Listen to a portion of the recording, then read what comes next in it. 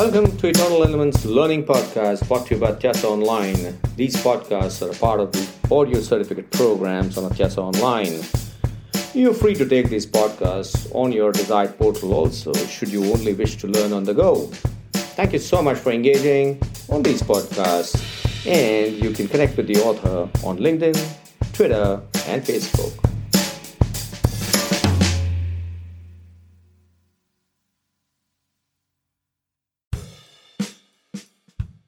Hi, this is Niket Karasgi from Eternal Elements, brought to you by Atyasa Online. We're talking about business excellence in Season 5, and we're coming to the end of Season 5 very shortly. I'm going to talk about lean management. Lean management is an essential aspect and a fundamental aspect, if you will, of business excellence. And why is that so? Because waste and excellence don't go together. If I have to put this whole thing in a nutshell, what does it actually mean? 3 parts. 3 pillars. 1, create value, sustain what is already working, probably improve it, and destroy something which is redundant, which is of no use anymore, both for internal and for external customers. If you are able to handle this trinity, that's when lean actually starts. I do this continuously in my life and in my organization. I am putting everything in my organization under a microscope, and I'm checking out where is it that I need to create value across the business chain, where is it that I need to sustain what is beautifully working, and what is it that is now obsolete, it doesn't make sense anymore, and that's what I tend to destroy ruthlessly, because we are emotionally engaged with what we have created and we don't want to clean it up. And if you do these 3 things, obviously you've already started practicing lean. But when it comes to lean, we are going to actually put the parameters of Tim Wood in play and see how they help in the 21st century now. In the 21st century, and that too in the post-COVID world, travel is something which is a dead time. Though a lot of executives want to ensure that they make their travel time productive, but it's not. In fact, I cut down on my travel time and I moved to technology, and I certainly felt I had a whole lot of time available in my life.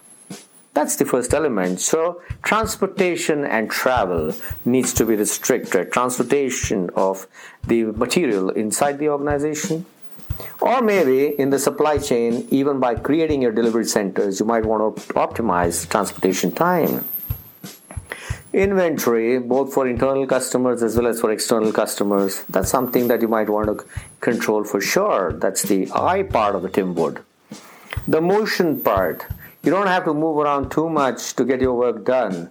Keep everything organized around you, and with technology now, and with your laptops and your desktops, you have your dashboards available on your screens, and you can actually control everything from there. So bringing in technology will also help you to contain your transportation and your motion.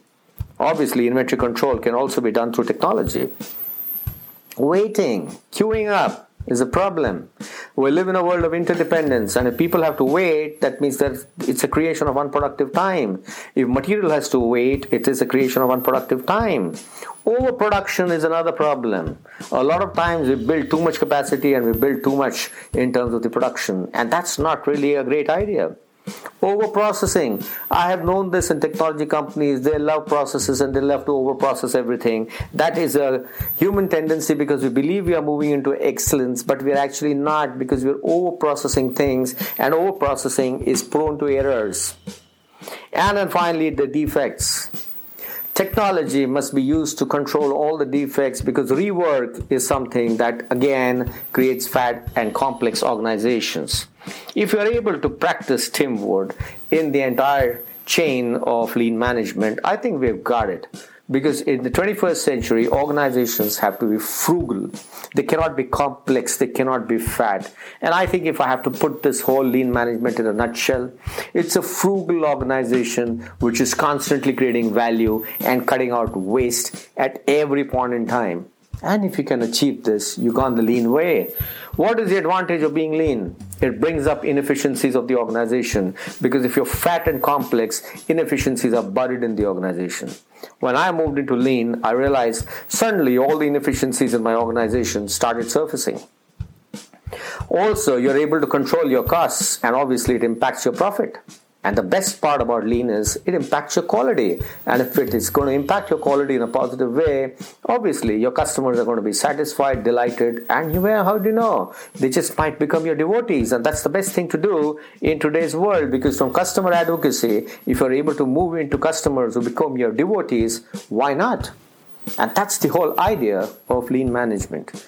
Go ahead, practice lean management in your organization. It doesn't matter whether you're manufacturing or service, or whether it's your personal life.